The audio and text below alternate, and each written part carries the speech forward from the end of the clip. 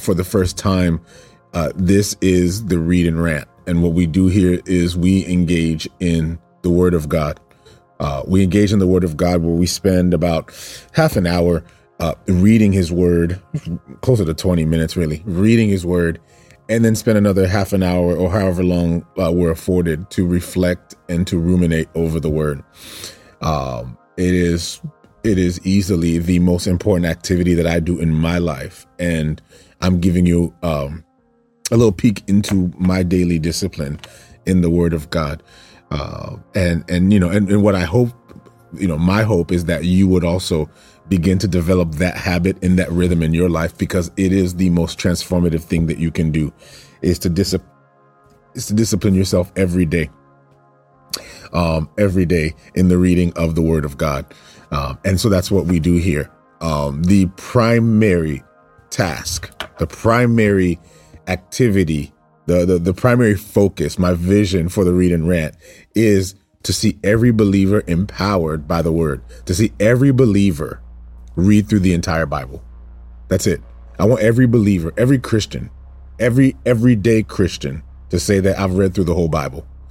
And so I want to do that with you. And I'm journeying with you to do that as we read through the entire scripture. We're in Exodus 34 today. If you ever miss a Read and Rant, just follow the Facebook group, our Facebook group. Just join the Font Everywhere on Facebook. I would encourage you to do that. Join the Font Everywhere on Facebook. And there you'll be able to catch the prior Read and Rants. But we're going to read all the way through. We've read all the way through the New Testament. Okay.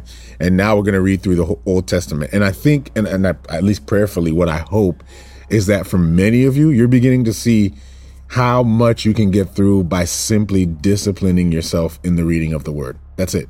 Like it transforms your lives, and you'll see how much scripture, like for us to get through all of the New Testament in under about 2 months. Well, a little over 2 months, actually. I mean, we missed some days in there. We missed a couple days in there.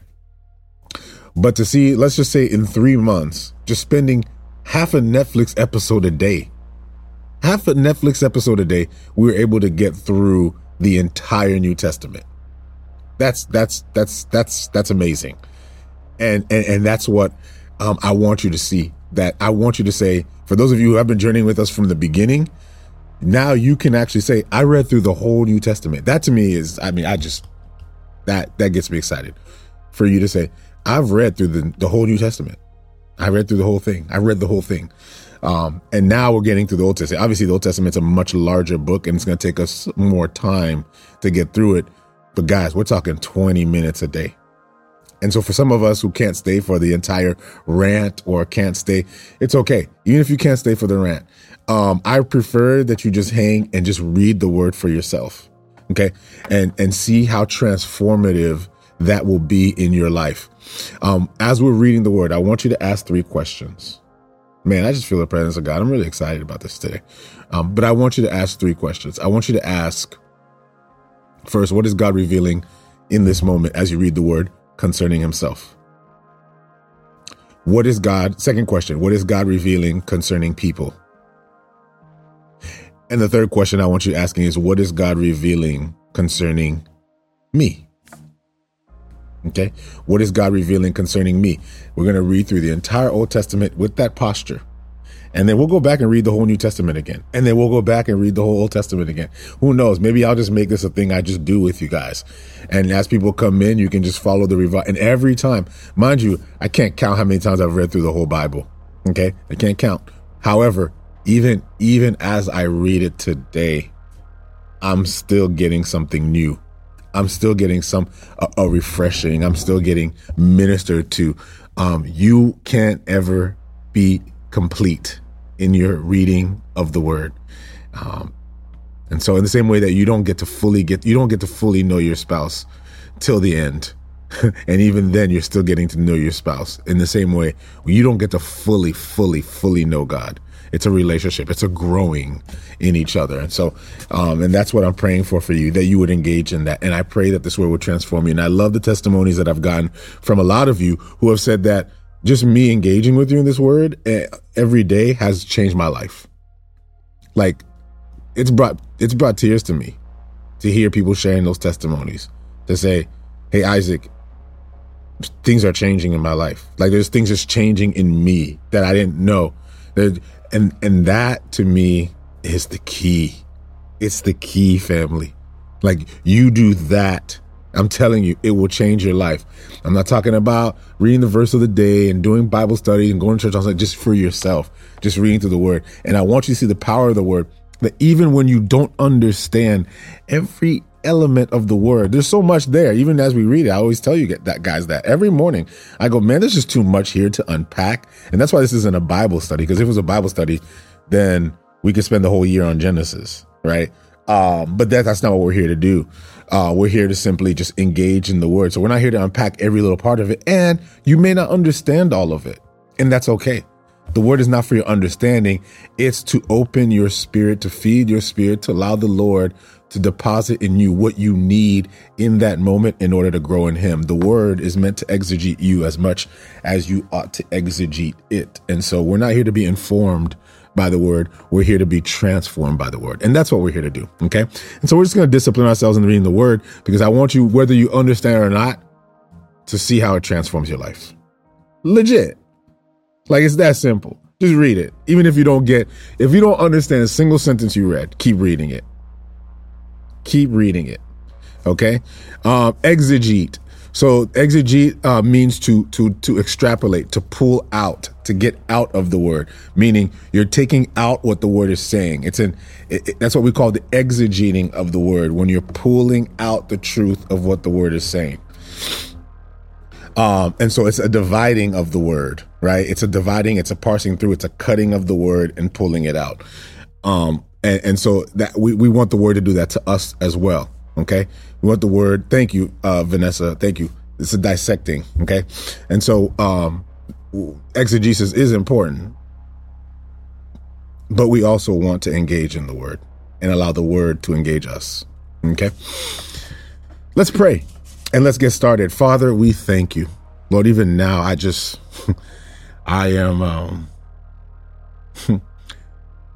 I'm very much aware of your presence. Lord, for everyone who's in this chat right now, everyone who's here, both on Facebook and on TikTok, and for those who will be listening to it later or listening to it on the podcast, Lord, I just pray right now that you would meet them in that moment. Lord, meet each and every one of us. Lord, as we engage in your word, Father, we pray that the truth of who you are is revealed. We pray that your heart would be revealed, your will would be revealed. Not only in your word then, but Lord, what are the implications of that for us today?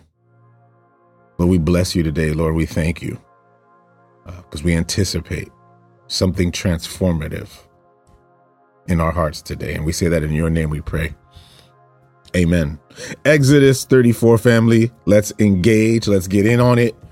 And then we're going to break it down. We're just going to go where the Lord leads. I got nothing prepped. Haven't read Exodus 34 in a minute, actually. And so it's going to be interesting to see what the Lord has to say to us today as we engage in the word.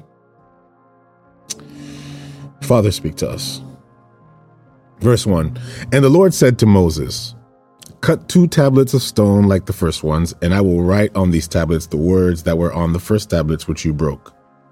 So be ready in the morning, and come up in the morning to Mount Sinai, and present yourself to me there on the top of the mountain. And no man shall come up with you, and let no man be seen throughout all the mountain. Let neither flocks nor herds feed before that mountain. So he cut 2 tablets of stone like the first one. Then Moses rose early in the morning and went up to Mount Sinai, as the Lord had commanded him, and he took in his hand the 2 tablets of stone. Now the Lord descended in the cloud and stood with him there and proclaimed the name of the Lord. And the Lord passed before him and proclaimed, the Lord God, merciful and gracious, long-suffering and abounding in goodness and in truth, keeping mercy for thousands, forgiving iniquity and transgression and sin, by no means clearing the guilty, visiting the iniquity of the fathers upon the children and the children's children to the 3rd and the 4th generation. So Moses made haste and bowed his head toward the earth and worshipped. Then he said, if now I have found grace in your sight, O Lord, let my Lord, I pray, go among us, even though we are a stiff-necked people, and pardon our iniquity and our sin, and take us as your inheritance. And he said, behold, I make a covenant. Before all your people, I will do marvels such as have not been done in all the earth, nor in any nation, and all the people among whom you shall see the work of the Lord. For it is an awesome thing that I will do with you. Observe what I command you this day. Behold, I am driving out from before you the Amorite, and the Canaanite, and the Hittite, and the Perizzite, and the Hivite, and the Jebusite. Take heed to yourself, lest you make a covenant with the inhabitants of the land where you are going, lest it be a snare in your midst. But you shall destroy their altars, break their sacred pillars, and cut down their wooden images. For you shall worship no other God. For the Lord, whose name is jealous, is a jealous God. Lest you make a covenant with the inhabitants of the land, and they play the harlot with their gods, and make sacrifices to their gods, and one of them invites you, and you eat of his sacrifice. And you take his daughters for your sons, and his daughters play the harlot with their gods, and make your sons play the harlot with their gods.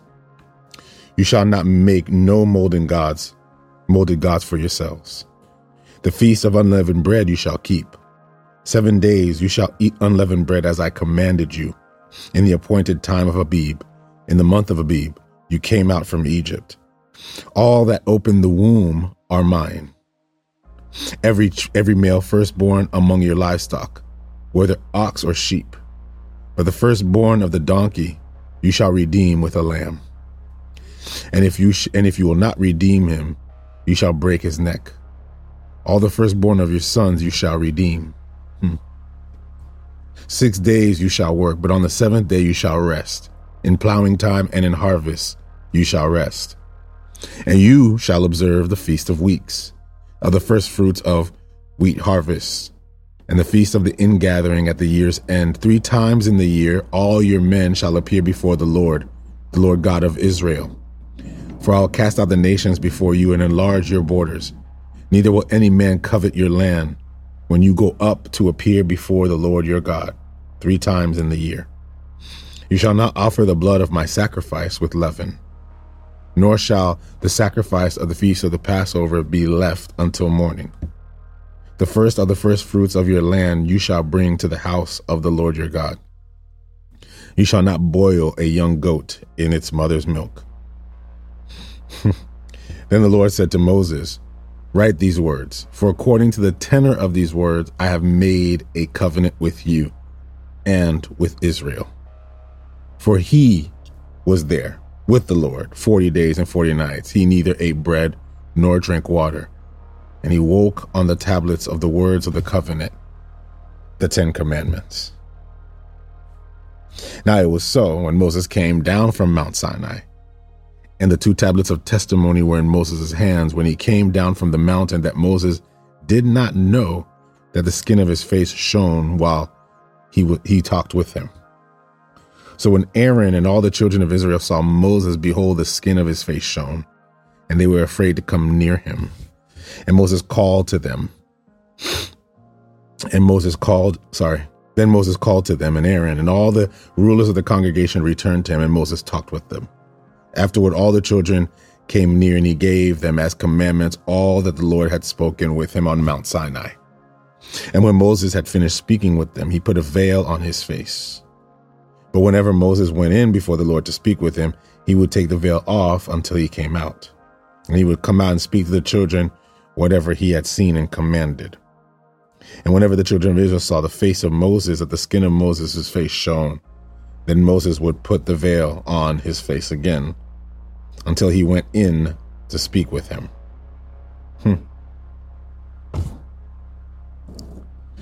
Then Moses gathered all the congregation. Exodus 35, Then Moses gathered all the congregation of the children of Israel together and said to them, these are the words which the Lord has commanded you to do.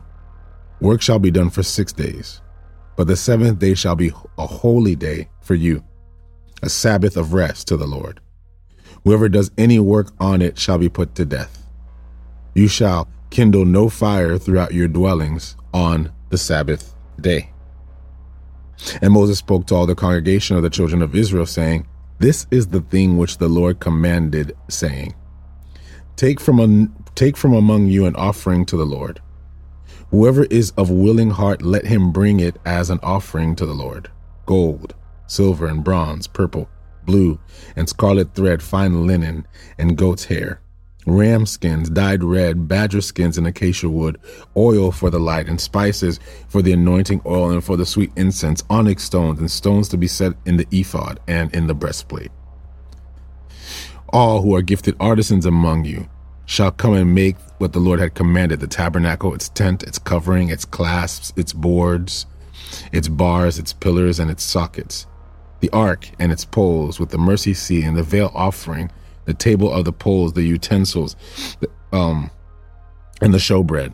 Also the lampstand for the light, its utensils, its lamps, and the oil for the light, the incense altar, its poles, the anointing oil, the sweet incense, and the screen for the door at the entrance of the tabernacle, the altar for burnt offering with the bronze grating, its poles, all its utensils, and the laver in its base, the hangings of the court, its pillars, its sockets, the screen for the gate and of the court, the pegs of the tabernacle, the pegs of the court and their cords, the garments of ministry for ministering in the holy place, the holy garments of Aaron the priest, and the garments of his sons, the ministers as priests.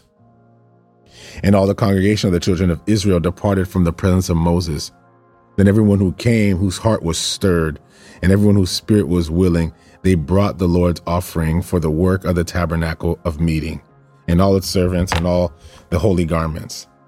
They came, both men and women, as many as had a willing heart, and brought earrings and nose rings and rings and necklaces, all jewelry and gold. That is, every man who made an offering of gold to the Lord, and every man with whom was found blue, purple, and scarlet thread, fine linen, and goat's hair, and red skins of rams, and badger skins brought them.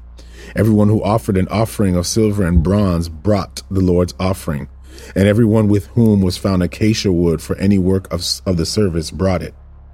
And the women who were gifted artisans spun yarn with their hands, and brought them as they spun of blue, purple, and scarlet, and fine linen.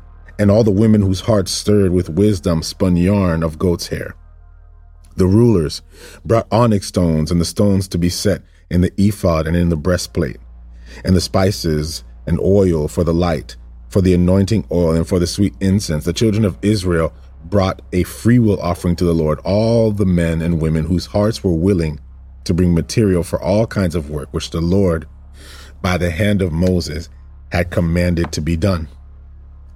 And Moses said to the children of Israel, See, the Lord has called by the name Bezalel, the son of Uri, the son of Hur, of the tribe of Judah, and he has filled him with the Spirit of God, in wisdom and in knowledge, in all manner of workmanship, to design artistic works, to work in gold and silver and bronze, and in the cutting of jewels for setting, and in the carving of wood, and to work in all manner of artistic workmanship.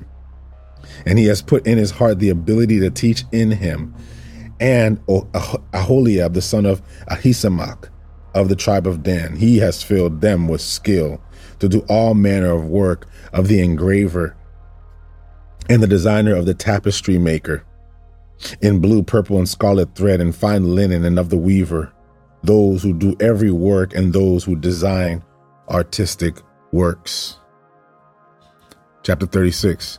And Bezalel and Aholiab, and every gifted artisan in whom the Lord has put wisdom and understanding to know how to do all manner of work and service for the sanctuary, shall do according to all that the Lord has commanded. Then Moses called Bezalel and Aholiab, and every gifted artisan in whose heart the Lord had put the wisdom, and everyone whose heart was stirred to come and to do the work. And they received from Moses all the offering with the children of Israel, and had brought for the work the service of making the sanctuary. So they continued bringing to him freewill offerings every morning. Then all the craftsmen who were doing all the work in the sanctuary came, each from the work he was doing. And they spoke to Moses, saying, The people bring much more than enough for the service of the work which God has commanded us to do. So Moses gave a commandment, and they caused it to be proclaimed throughout the camp: let neither man nor woman do any more work for the offering of the sanctuary. And the people were restrained from bringing, for the material that they had was sufficient enough for the work to be done. Indeed, too much.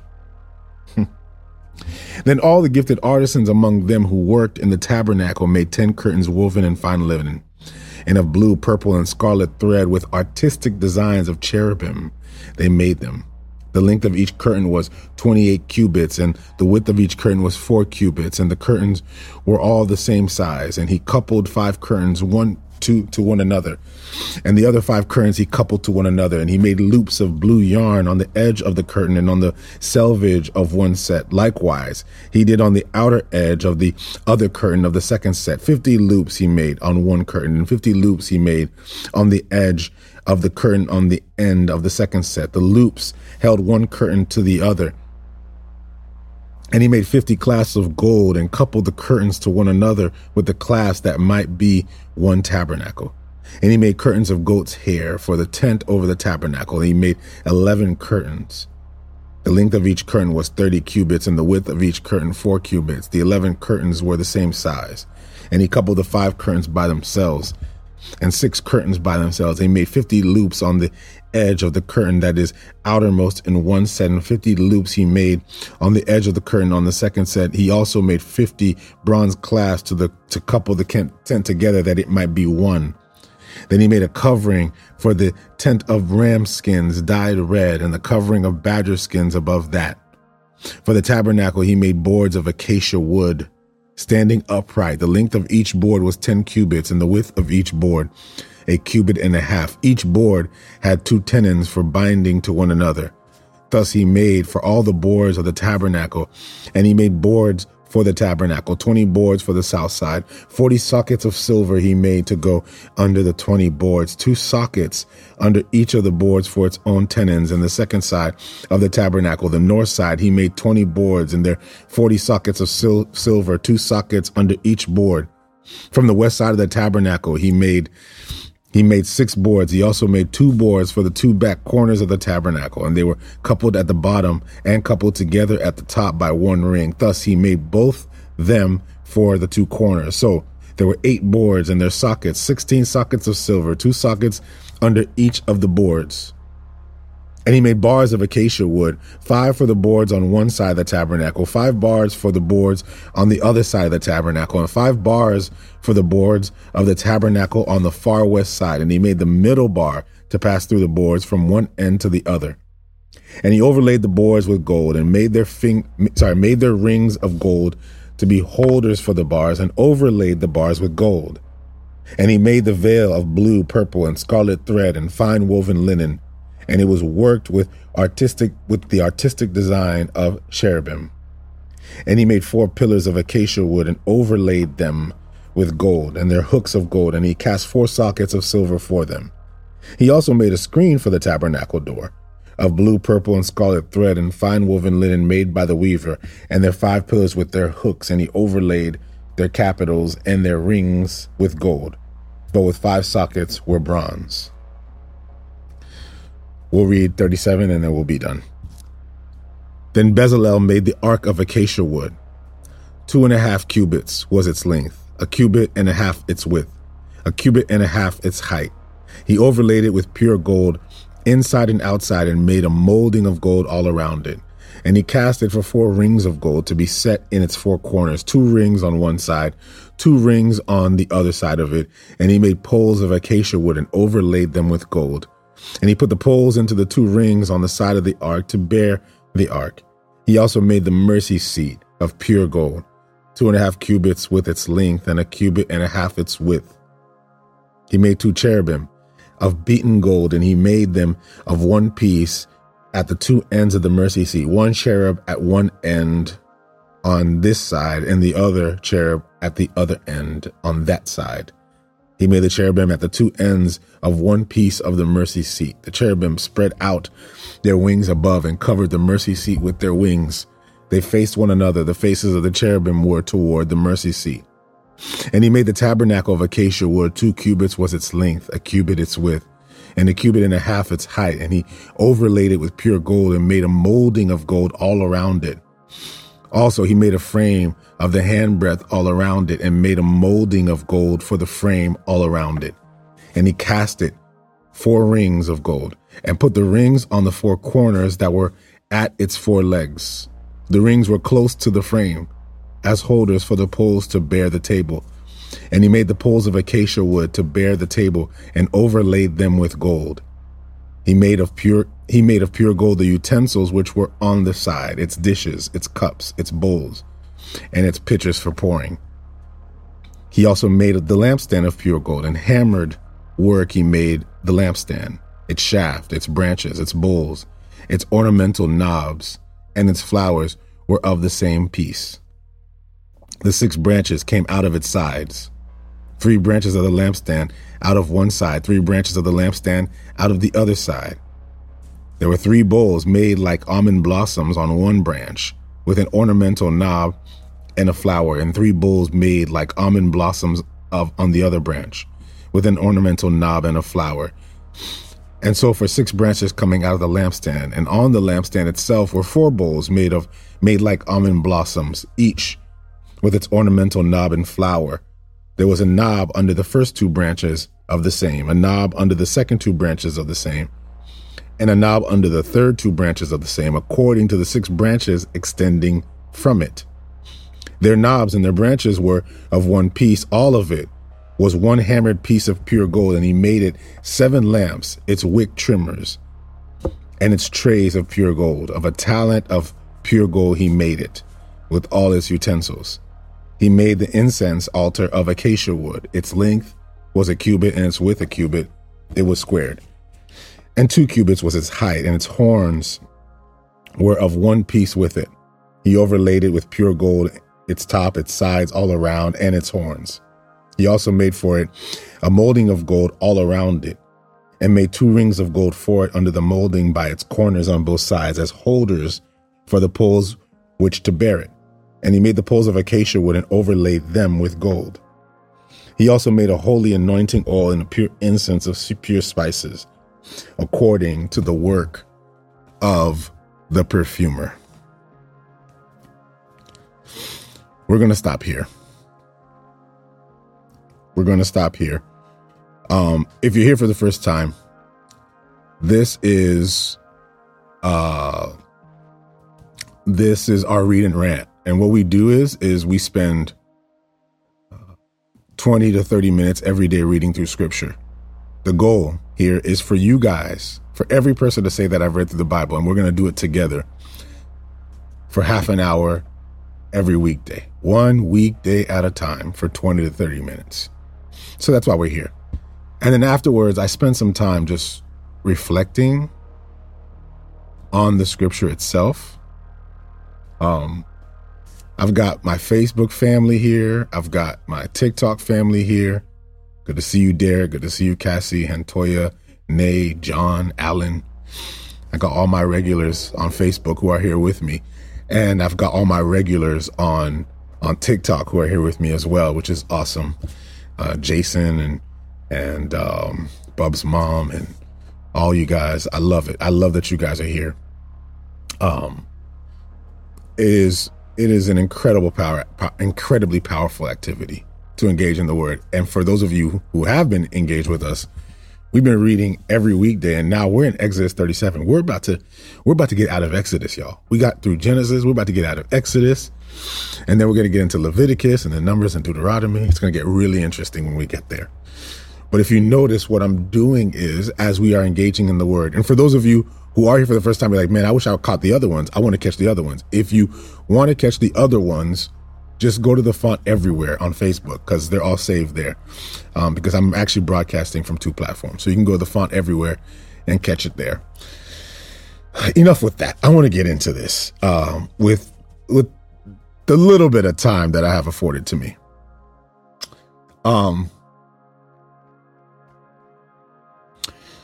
It is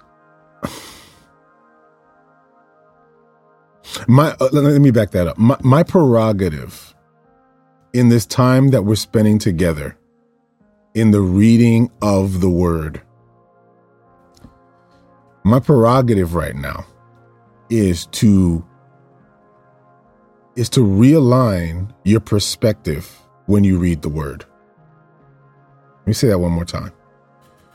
My prerogative, like my priority, like what I actually want to do and accomplish here is to realign your perspective, to change your vantage point, to change how you read it, because for many of us, maybe we've never read through the whole book of Exodus and this is your first time doing it. Congratulations.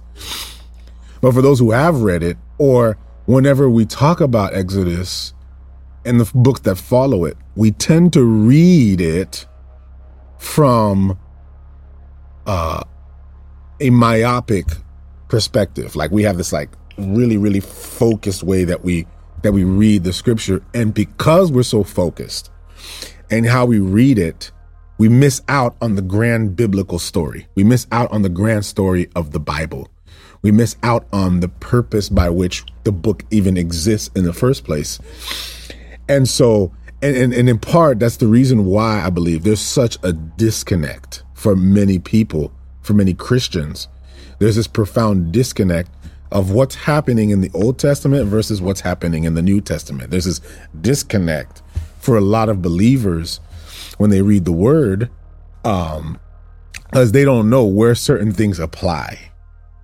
So for me, what I'm doing is I'm backing you up for a minute and I'm allowing you to read, or at least encouraging you, not allowing you, but encouraging you to read the scripture from the grand narrative perspective, from the entire biblical story, from the entire biblical narrative, because all of this, my brothers and sisters, is a story.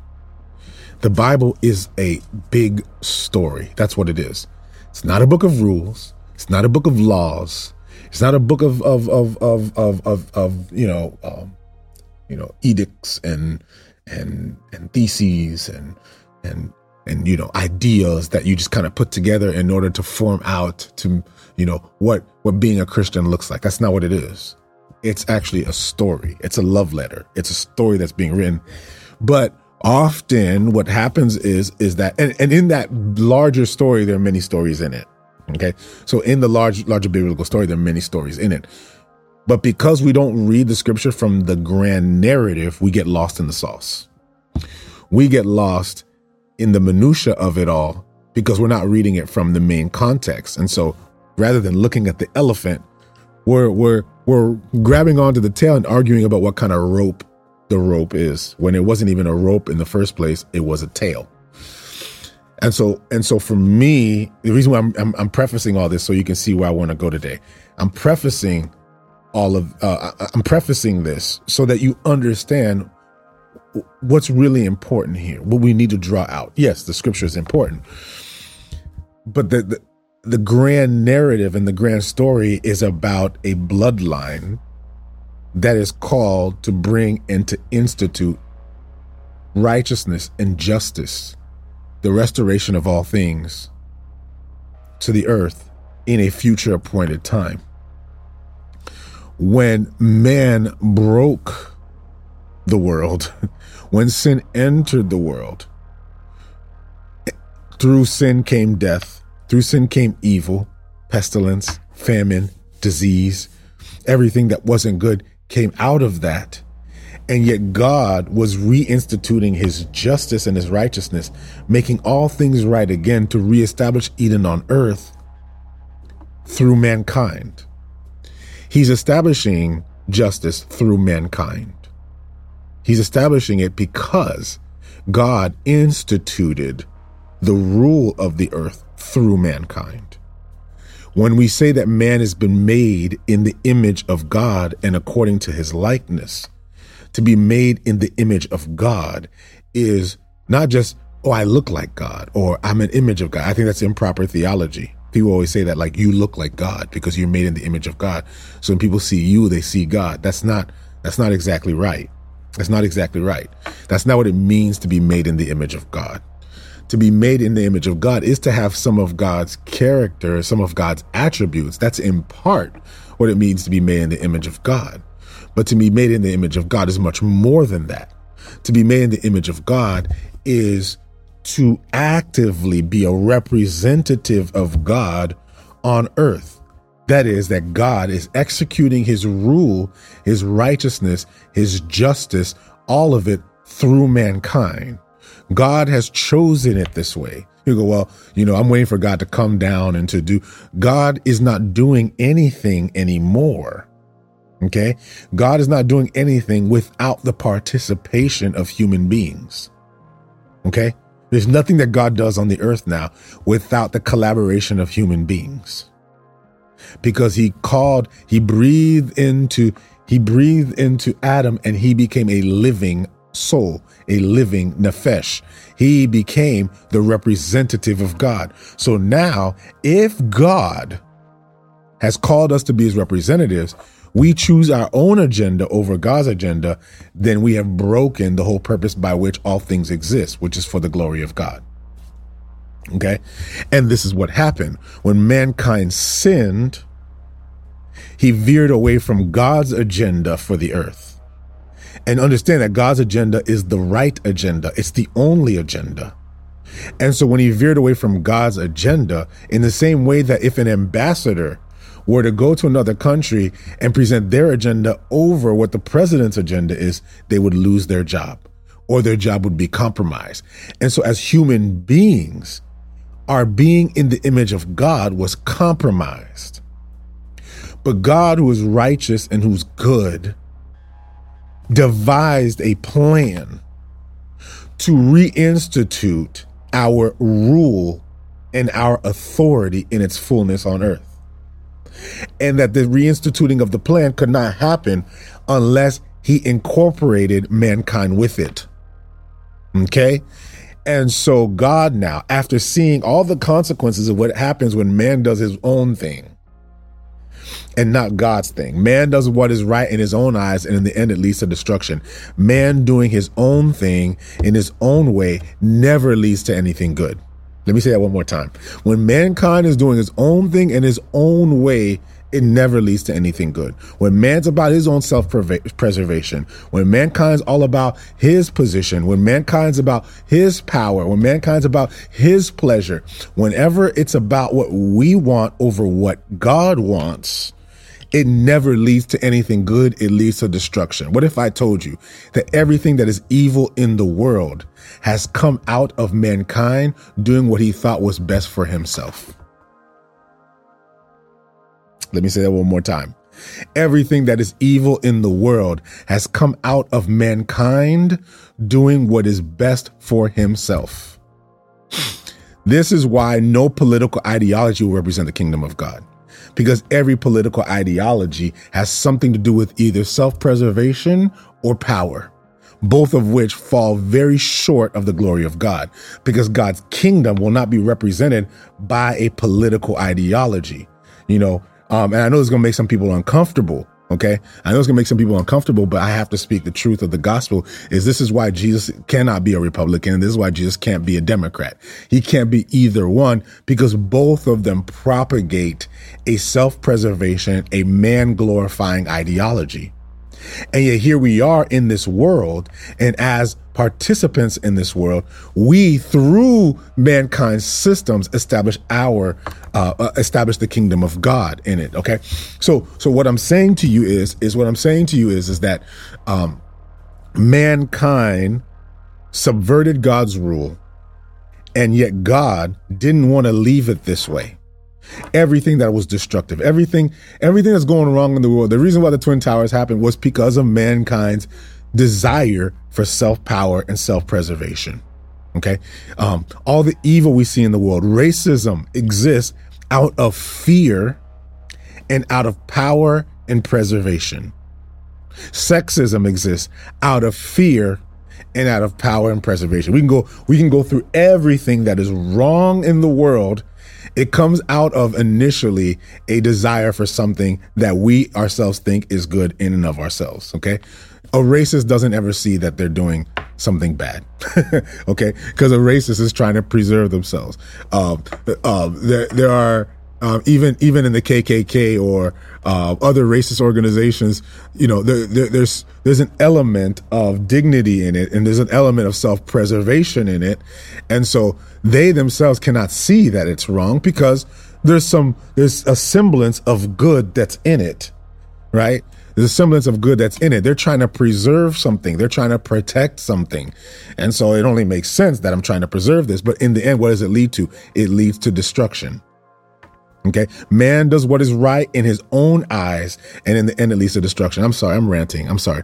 That wasn't the point. I just want to make sure you understood where I'm going with this now, is that God now says, he did the reset with Noah. That didn't work out. And then after he did the reset with Noah, he then makes a covenant with Abraham and says that it's through this bloodline now that through the bloodline of Abraham, he's going to reestablish the new earth.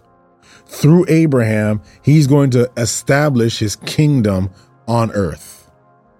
Okay? He's going to establish his kingdom on earth. God is making all things new. He's going to overcome the world and overcome the system. He's going to do all that, and he's going to do it through mankind. Okay? God is not coming in and blowing wind somewhere and doing a shuka and things are going to happen. He's going to do it through mankind. God is not doing anything on the earth. I want to make sure you understand this. He's not doing anything in this world without the participation of human beings. Okay? I want you to understand that. That's why people are sitting around waiting for God to do something. God, I'm waiting for you. God is saying, yeah, I'm doing it through you. There's stuff that we're waiting for God for when God's waiting on us to allow him to work through us. And now unto him who is able to do exceedingly abundantly above all we can ask for or think, according to the power that works in us. That's Bible, y'all. Okay? His power works in us. Okay. Sorry. Ranting. Abraham, Isaac, Israel, okay, bloodline, the children of Israel. Now in the wilderness, God called Abraham to father a nation that would bring restoration to all nations. And that this nation would be a nation of priests. What are priests? Representatives of God. Priests are mediators of God. Priests are the representative of God in human form. They were the mediators. So God is calling a nation of priests to do what? To image God. So the children of Israel were called and chosen to image God. I know you're going to hear me say this over and over. You're going to be hearing me say this until it makes sense. Until it finally takes root. You're going to hear me say this throughout the entire Old Testament. That the law that we're seeing here that is written was not written to the world. It was not written to us. These laws were written to the chosen people of God, who would be a kingdom of priests, who would show what God's rule on the earth ought to look like. So you read the Ten Commandments. The Ten Commandments was not written to us. It was written to them. We're reading through Exodus now. And so these people who have been called to institute this justice and righteousness, to bring and to make all things right, and to show the world what the kingdom of God looks like. That was their duty. That was their job. And so because of that, they were set apart. They were different. They were set apart from everyone else. Remember, not us, them. I'm going to keep saying that because you're going to see how this eventually connects. Not us, but them. Not us, but them.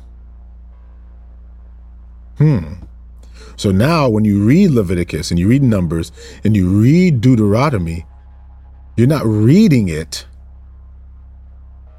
to know what you ought to do. Okay? You're not reading it to know how you ought to live as a Christian. You're reading it to know how God called the people and set them apart from everyone else. So, I want you to understand this. This setting apart and this rule that God gives these people was one that did not have the power that we think of. These people were not called to be an economic power. They were not called to be an institutional power. These people, this family of Abraham, was called to be a nation that would live sacrificially for all nations. They would live in suffering and submission to reveal the kingdom of God. That's why people who bring all these doctrines about, well, we're the chosen people of God. Do you really want that? You know, the ones that say, well, we're the chosen people of God. What is the consequence? I'm sorry, I'm ranting. I'm sorry, but I got to make sure I point this all out because this is important. Because some people that are still wrestling with that will say, well, we're the chosen people of God. Do you know what it means to be chosen? It means to be in complete submission and sacrifice to God. It means to humble yourself. It means to be lesser of others. It means to rule through suffering. Guys, it means to rule through suffering. We're going to see it. We're going to see it all through the scripture here, that the children of Israel were called to be separate and to be set apart so that others can see God through them, to see the kingdom of God through them. They were not called to have lots of money and power and influence and all of that. That's not what they were called to be. They were called to influence through suffering. All right, here's a spoiler alert. Spoiler alert. They could not be. And that's what we're going to read through the entire. I'm going to give you a picture here so then we can get to my point. They could not be. We're going to read through the entire biblical narrative that they could not be the people that they committed to be by the covenant that they made with God at Mount Sinai and Mount Horeb. They could not be. They continued to fall short of the calling that God gave them to make them a people to bring holiness and righteousness. But God promised Abraham that through him, all the nations would be blessed. So when the children of Israel could not be what God called them to be, then God came among them, and he, in Jesus Christ, became the Hebrew that the Hebrews could not be. He became the child of Israel that the others could not be. He was the Lion of Judah who lived the life that they could not live. We read this old covenant and we read it, and this promise that was made, and these people who were called to fulfill this could not meet it. That's what the Old Testament is all about. It was about a Hebrew people that could not be what they had committed to be, that is, to be the imagers and the representatives of God on earth. And so what did God do? God's promise is still yes and amen. His promise never returns to him void. And so what happens is that now a Hebrew does come out among them in order to fulfill the promise of God, to be what they could not and to do what they could not. So the rule that they ought to rule looks like how Jesus lived. Christ, Jesus, was the perfect Hebrew. So Christ, remember, he was chosen by God, the firstborn of all creation, and yet he was rejected by man. He was chosen by God, but he lived in poverty. He was chosen by God, but he was rejected. Notice that his rule did not come in elections or governments. His rule was not established through military might or through economic might. His rule was not established because he had money and power. The kind of power he had was one that was through incredible sacrifice and submission. Christ overcame in suffering. I heard a pastor say, what was it? a good pastor of mine who's now a friend with me on TikTok. And man, he said something that was so profound. He said something that was so profound. He said that there are a lot of Christians today that are so concerned about the end times because there are a lot of Christians today that are profoundly worried about the suffering that's going to come. Most Christians are afraid of the end times because most Christians are afraid of the suffering that's about to come. And so they want to know, are we going to be here for the suffering, or is God going to take us before the suffering? When does God take us away so that we do not suffer? And he said something really profound. He said, the reason why Christians are so concerned about it is because they're avoiding suffering, when as Christians, we should be running towards suffering for the faith. We should be contending for the faith. We should expect suffering. Paul said, do not consider it strange when you encounter these various trials. God's rule is established through suffering. So think twice when you say that you're the chosen people of God. Because to be chosen by God is to willingly choose to live a life of perpetual sacrifice. So all those people, I know, I get these conversations from Hebrew Israelites. We're the chosen people of God. We're the chosen people of God. I say, my question for them is, do you know what that even means?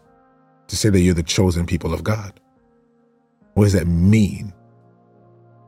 Well, we're the chosen people of God. What does that mean? Does that mean what? You can have power, influence? What does that mean to say you're being the chosen people of God, the children of Israel, were the chosen people of God to be images of God everywhere they went, through their daily activity of sacrificing of themselves in order to bring the righteousness and the justice of God on earth. Okay, I'm done.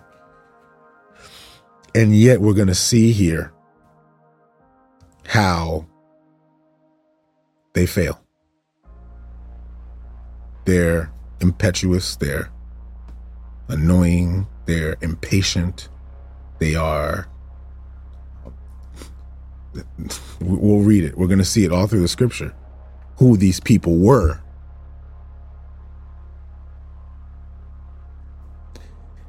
To the point where God was like, man, I'm just going to start over. And Moses was like, wait, Lord, don't, Moses pleaded with God. He contended with God.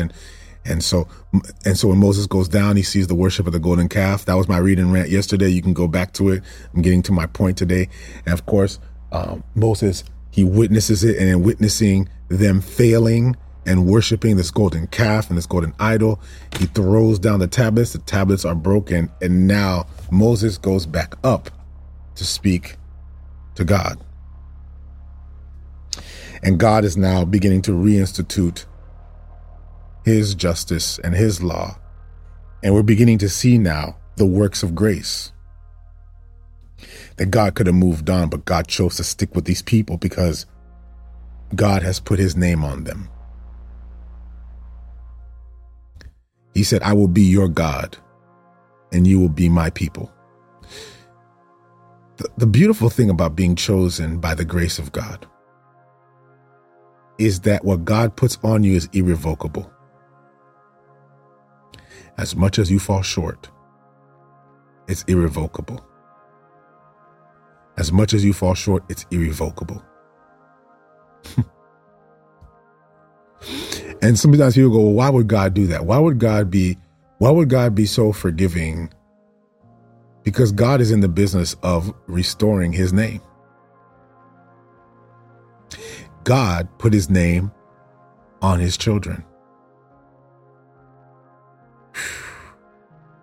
If God put his name on his children, then God's love is selfish as well.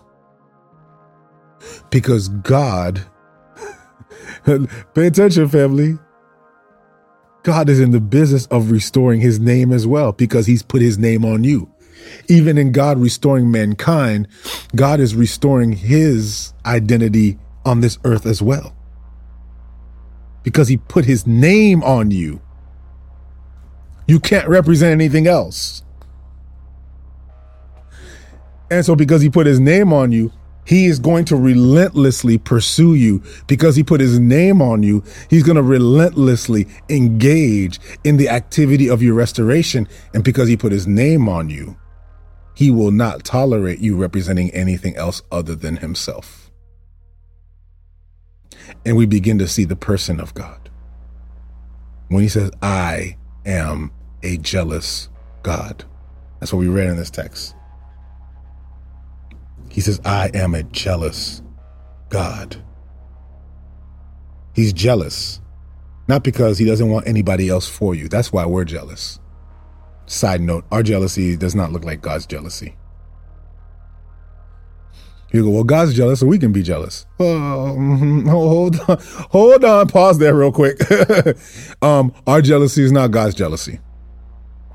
When God says here that he is a jealous God, he's not talking about the kind of jealousy that we have when we get jealous because, somebody else likes something else more than us and we feel like that person should be us. No, God's jealousy is even more profound because God has inserted himself into you.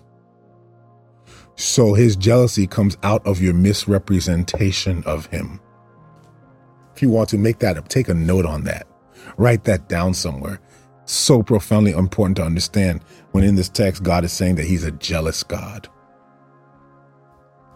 He's not jealous like people think, oh, that jealous boyfriend or that jealous girlfriend. That's not God's jealousy. God ain't no kid. That's exactly right. We sin. Our jealousy is sinful. And then we try to turn God into some jealous husband with a wife beater on. Or we try to turn God into like this teenager. Oh yeah, he's jealous too, so it's okay for me to be jealous. No. God's jealousy is not like our jealousy. God's jealousy is rooted in truth. God's jealousy is rooted in the character of who he is. God's jealousy is rooted in the fact that he inserted himself in you. And because you represent him, when you look like something that doesn't look anything like him, it makes him upset. Wait, God gets mad? Of course God gets mad. He's a person.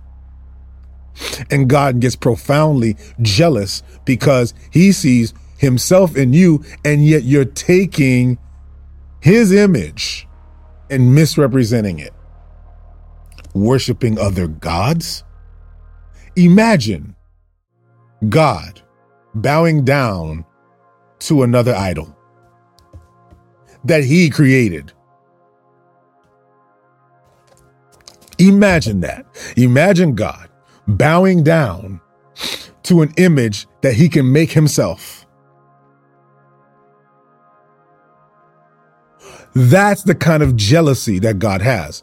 How disrespectful are we when we put other things above God? Yes, God is a jealous God because he is who he is in you. If God could separate, I'm going to say something that's going to be profound here. If God can separate himself from you, he wouldn't need to be jealous of you. His jealousy is rooted in the fact that he is in you, that you are already his image. Imagine when his image bows down to another image. I'll give you an example. So there's a football player, maybe you guys know him, maybe you guys don't, but there's a football player, what's his name? He plays for the Steelers, Juju Smith-Schuster. If anybody watches football, you know who he is. He's one of the top wide receivers in the game. And he started something really controversial this year. He goes on TikTok and like he's a huge TikToker, but he's probably the biggest TikToker among football players. Anyway, he goes to different teams, and when he plays, when he gets to their stadium before the game, he goes on top of their logo and he dances on their logo. He does, his little TikTok dance on their logo. So a Pittsburgh Steeler dancing on a Bengals logo. And Bengals fans went crazy. All the other teams went crazy. People got upset. They're like, how dare he disrespect our logo? in our image by going on top of it and doing his dance on top of it. And yeah, he's taking some, that's right, Gary, he's taking some hits from players who got profoundly upset by the fact that this guy just shows up to our stadium and disrespects us by going on top of our logo to dance on it. In football, I'm just going to use football because I'm a big football fan. So there are times where players will score touchdowns and they'll try to run to the center of the field to do a dance on top of the logo, when they're on a different team or when they're away. And usually before he gets to the middle of the field, another player will tackle him and take him down because they won't allow that guy on the other team to go on top of their logo and disrespect it, even if he did score a touchdown. Imagine this. You are God's logo. And imagine God's logo bowing down to somebody else's logo. Of course, God is jealous, but his jealousy is different. Because God has put his name on you. God has put his name on you. You are his image and his representative. LeBron James plays for the Los Angeles Lakers. Imagine if LeBron James showed up to New York and put on a New York Knicks jersey and got on the court. People would lose their minds. People would go, what is he thinking? What's going on here? What's happening? Why is LeBron James wearing a New York Knicks jersey? What's going on here? What's happening? Everybody would lose it. Because LeBron James is not representing his team well. God's jealousy comes out of our misrepresentation of him. And this is why God iterates over and over again. When he says, I'm a jealous God, he's literally telling them, I put my name on you. Make me look the part. So family, here's the question that I have. And I have one last point. I'm sorry, God, that took a long time to get here. I'm sorry. So here's my question. Because we're going to talk about this logo that was restored, but right now this logo is broken. This logo at this point is misrepresented. It's not looking good. These people built a calf and worshiped it. How offensive is that to God? That's like LeBron James. If LeBron James put on a Knicks jersey is that big of a deal, imagine how much bigger of a deal that a God of infinite greatness, infinite importance, infinite identity, ontologically above all things that we are, that he would be reduced to his image, bowing down to a golden calf.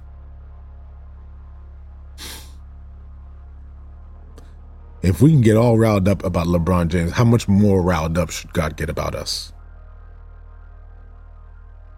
How much more riled up should God get about us?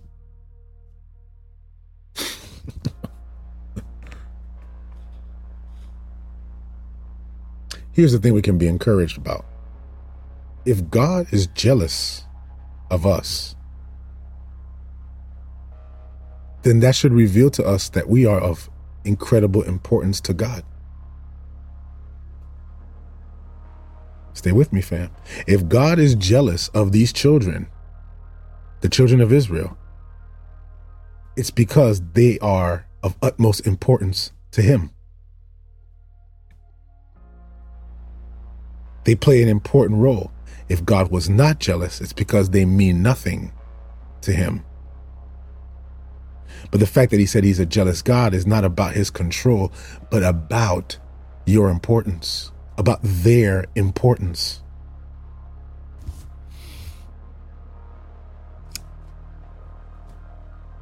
So I had to make sure I put light to that, because I've been thinking about this jealous God thing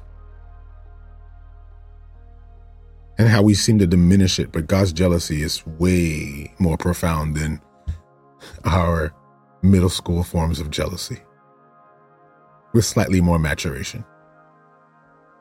One last point, and I want you to take this as a word of conviction and a word of encouragement.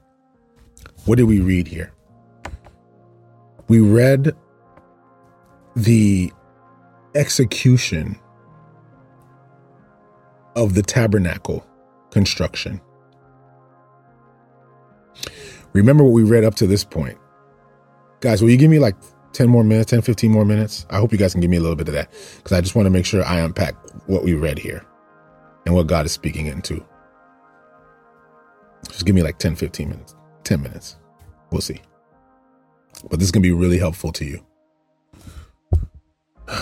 The prior chapters that we read up to here, we read the encounter and the exchange that God is having with Moses at the mountain.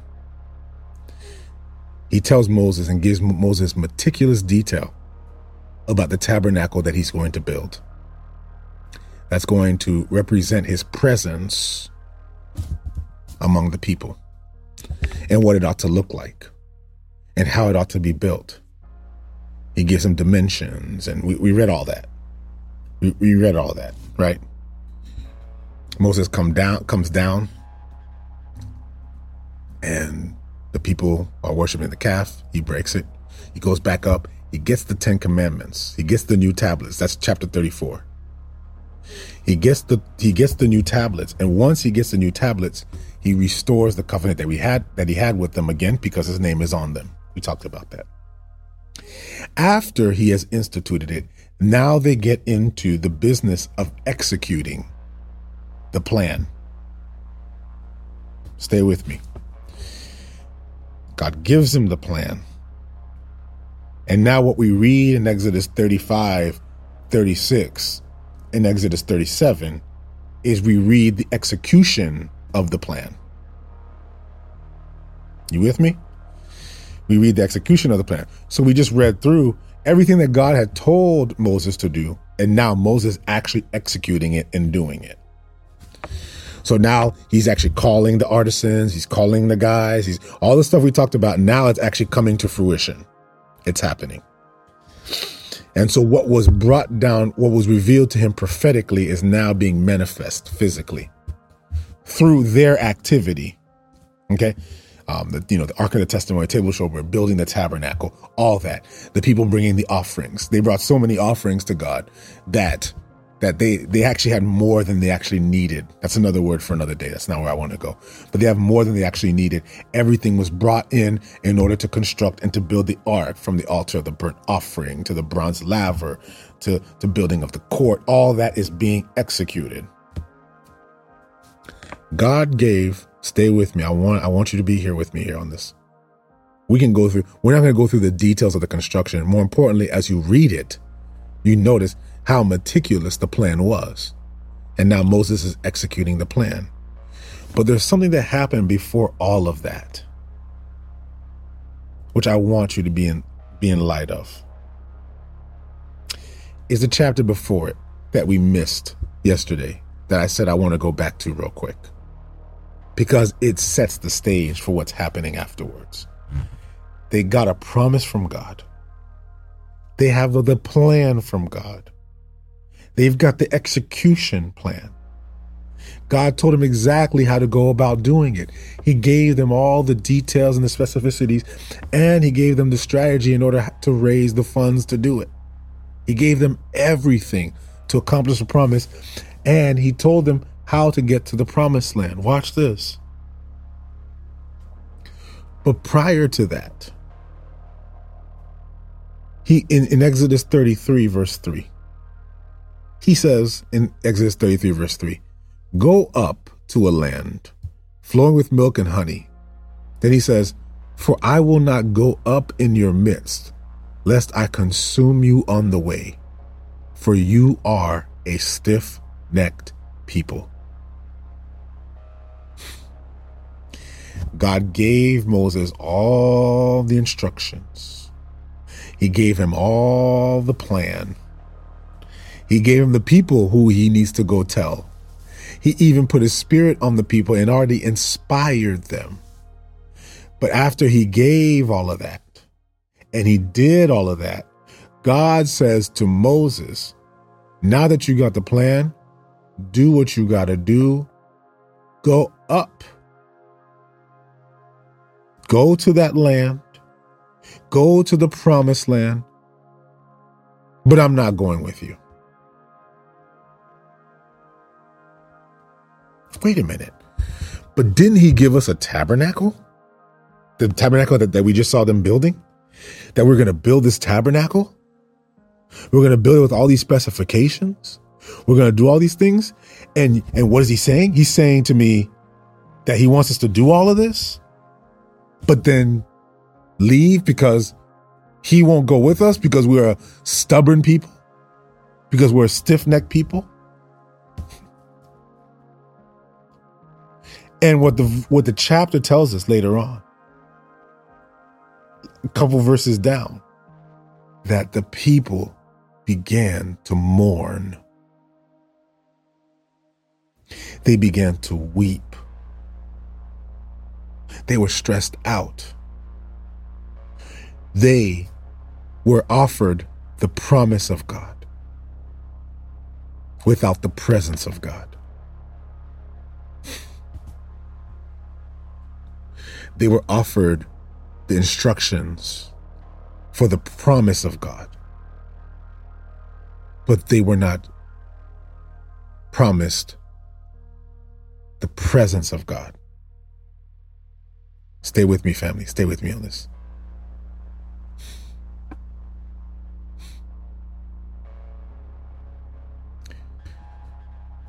God says, once you leave here, you can go, but I'm not going with you. And in verse 4 it says, and when the people heard this bad news, they mourned. And no one put on his ornaments, for the Lord had said to Moses, say to the children of Israel, you are stiff-necked people. I could come up in your midst in a moment and consume you. Now, therefore, take off your ornaments that I may know what to do to you. He's saying to them, you can go, but I ain't going with you. You can still have the promised land, but I ain't going with you. You can go and get all the stuff that I promised to you, but I ain't going with you. And Moses says in the text later on, when he revisits God and says, God, let's go back and let's circle around on this. Verse 11, so the Lord spoke to Moses face to face as a man speaks to his friend, and he would return to the camp, but his servant Joshua Nun, a young man, did not depart from the tabernacle. Then Moses said to the Lord, say you to me, bring up this people, but you have not let me know whom you will send with me. Yet you have said, I know you by name, and you have also found grace in my sight. Now, therefore, I pray, if I found grace in your sight, show me your way that I may know you, and that I may find grace in your sight, and consider that this nation is your people. He's saying, show me your way that I may know you. I don't need just the plan. I need you in the plan. I need your way. I need to know you, God. And he says, my presence will go with you and I will give you rest. Now God says, well, in that case, then I will bring my presence with you. Then Moses reiterates the plea again. And he says, if your presence does not go with us, do not bring us up from here. I wonder, family, if we have the same kind of conviction to desire the presence of God with the promise of God. There are so many of us that want success. We want growth. We want that business to succeed. We want that husband. We want that wife. We want all these things. But do we really want his presence with us? And I say this to you, because there's a lot of us, family, who were praying to God for stuff, but we don't really care about God. We just care about what he brings. And yet what Moses is saying is he's saying, God, I know you promised me the land. I know you promised me Canaan. I know you gave us the map out. I know you gave us everything we ought to do. And I know you're saying to me that if we just do these things, then everything's going to be good. But Lord, if your presence does not go with us, let me stay here. I wonder if we have that kind of conviction, family. I wonder, do we really have that kind of conviction to say, God, I don't want this marriage if you're not in it. God, I don't want this business if you're not in it. God, I don't want this new job if you're not in it. God, I don't want this promotion if you're not in it. God, I don't want the money if you're not in it. God, I don't want it if you're not in it. If your presence is not with me.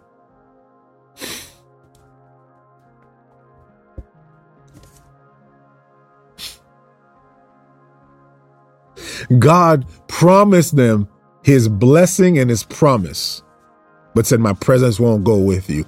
And Moses and the people stayed right there. And they said, God, I'm not moving. I'm not moving from here unless I know you're coming with me. I'm not moving from here unless you're with me. I call it wisdom. I call it divine wisdom, family. And the reason why I call it divine wisdom is because Moses knows when we get to the promised land, if we don't have you with us, we know how to get there, but we don't have the way to stay there. Oh. I'm sorry. I'm going over time. I'm sorry. I know I got to go in a minute, but I got to stay here. I got to stay here, family. I got to stay here, family. I got to stay here, family. There are a lot of people that want to get somewhere, but don't want to bring the presence of God, not realizing that when you get there, you're going to need God to stay there. When you get there, you're going to need the grace of God to stay there. Oh, you want to get booed up and married real quick. So you get married without God and you realize, man, I need God to stay married. You want to quickly run into that new idea and that new business plan. So you get the money, you get the resources. God says, all right, go ahead, take the resources. But then you get there and you can't stay there.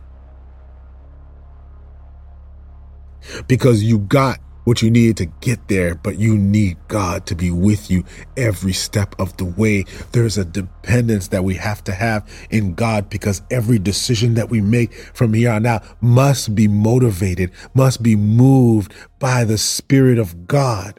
Your marriage, every step of the way, marriage is not the goal. Marriage is a path. For those who are saying, I need to be married to be happy. No, you don't. You don't need to be married to be happy. You need to be in the presence of God to be happy. Marriage is just one way to be in the presence of God. Singleness is another way to be in the presence of God. You say, well, I need money to be happy. And God's saying, you don't need money to be happy, because there are people without money that have more joy than the people that do. Money is a pathway to be with God. And not having money is another path to be with God. Each one is a path. There are no goals in life. Only God is the goal. Jesus is the goal. He is your reward. He is your just reward. Go back to Genesis 15. He said, I am your reward. God is saying, I'm the reward. When you have me, you got everything you need, because the destination ain't it. And this is the divine wisdom that Moses had and the children of God had. They knew that if God's not with us, even when we get Canaan, we won't be good. And there's some people today that prayed to God for some things. And when they got those things from God, they wondered why they don't feel like they're where they need to be, because you got that thing and realized that thing is not what it is. That thing was not what it meant, that was intended to be. And because God wasn't in it, now you can't see the blessing in it. The blessing is God. You can have a car, but without God, it ain't blessed. You can have money, but without God, it's not blessed. You can have children, but without God, it isn't blessed. There's some people right now that are praying for children. There's some people right now that are praying for a husband. There's some people right now that are praying for the wife. There's some people right now praying for friends. There's some people right now that are praying for bills to get paid. There's some people, you get your bill paid this month. Are you good? No, you're not. God is saying, I am your reward when I lead you, when I'm with you every step of the way. When you know me and I know you, then you will experience the fullness of joy. The scriptures tell us that in his presence is fullness of joy. In his right hand are pleasures forevermore. And I wonder, do any of us desire this? Do any of us desire the presence? Whew, what kind of conviction is it, family? That the children of Israel are in the wilderness and they could go to the promised land, but they chose to stay in the wilderness because that's where God was. That's where God was. God was in the wilderness. And so they stayed there. God wasn't in the promised land, so they stayed in the wilderness. God was in the time where they weren't where they needed to be, where they were in the suffering, where they were somewhere in between the promise and coming out of bondage. And they knew that this isn't it, but God's here right now. And if God's here right now, I'm staying right here on this mountain.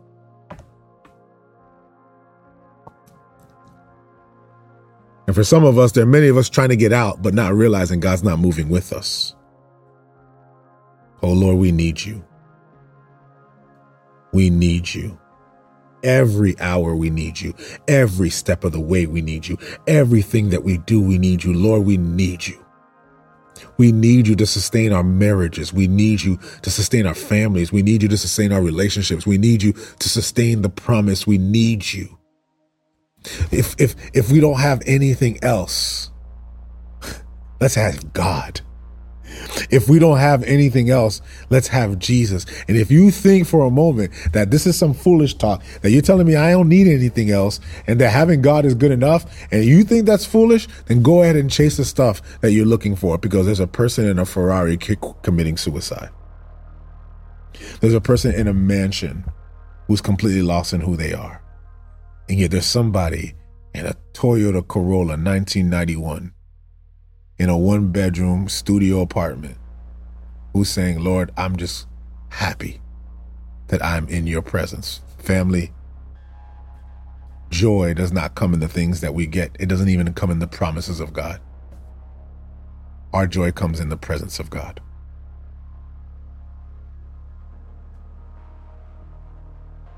So rather than asking God for things, let's make our prayer today his presence.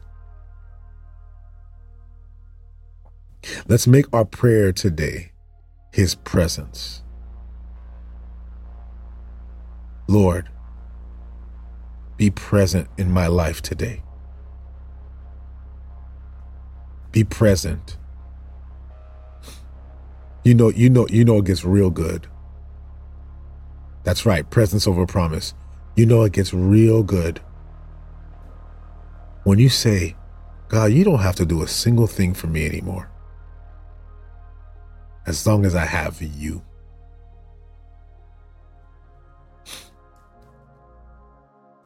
You don't have to do a single thing anymore in my life, as long as I have you. As long as your presence is in my life, as long as I know you're with me, as long as I experience your tangible presence. If there's anything that I want you to do, I'm going to make this the title of the podcast today. Protect the presence. Okay, I'm done. I'm done with the reading rant. I want to make sure you get it. Protect the presence of God. Everything else is a distraction from the presence. There's somebody right now who's going through some things, and it's not to say God can't answer those prayers, but God wants to give you his presence. You need the presence first. You need the presence first. Pray for the presence. Peace is not going to come in the fact that your problem was solved.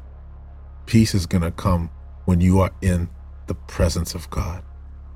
The psalmist says, as a deer pants forth the waters, O my soul longs after you. And what God wants to do is he wants you to rest in his presence. He who dwells in the secret place of the Most High shall abide under the shadow of the Almighty. Blessed is the man who does not walk in the counsel of the wicked, nor stands in the way of sinners, nor sitteth in the seat of mockers, but his delights in the law of the Lord. And on this law he meditates day and night. He is like a tree planted by streams of water, which yield forth fruit, being in his word, in his presence. I hope you guys are seeing where I'm at, because they built the tabernacle. They executed the plan, but they did it with the presence of God.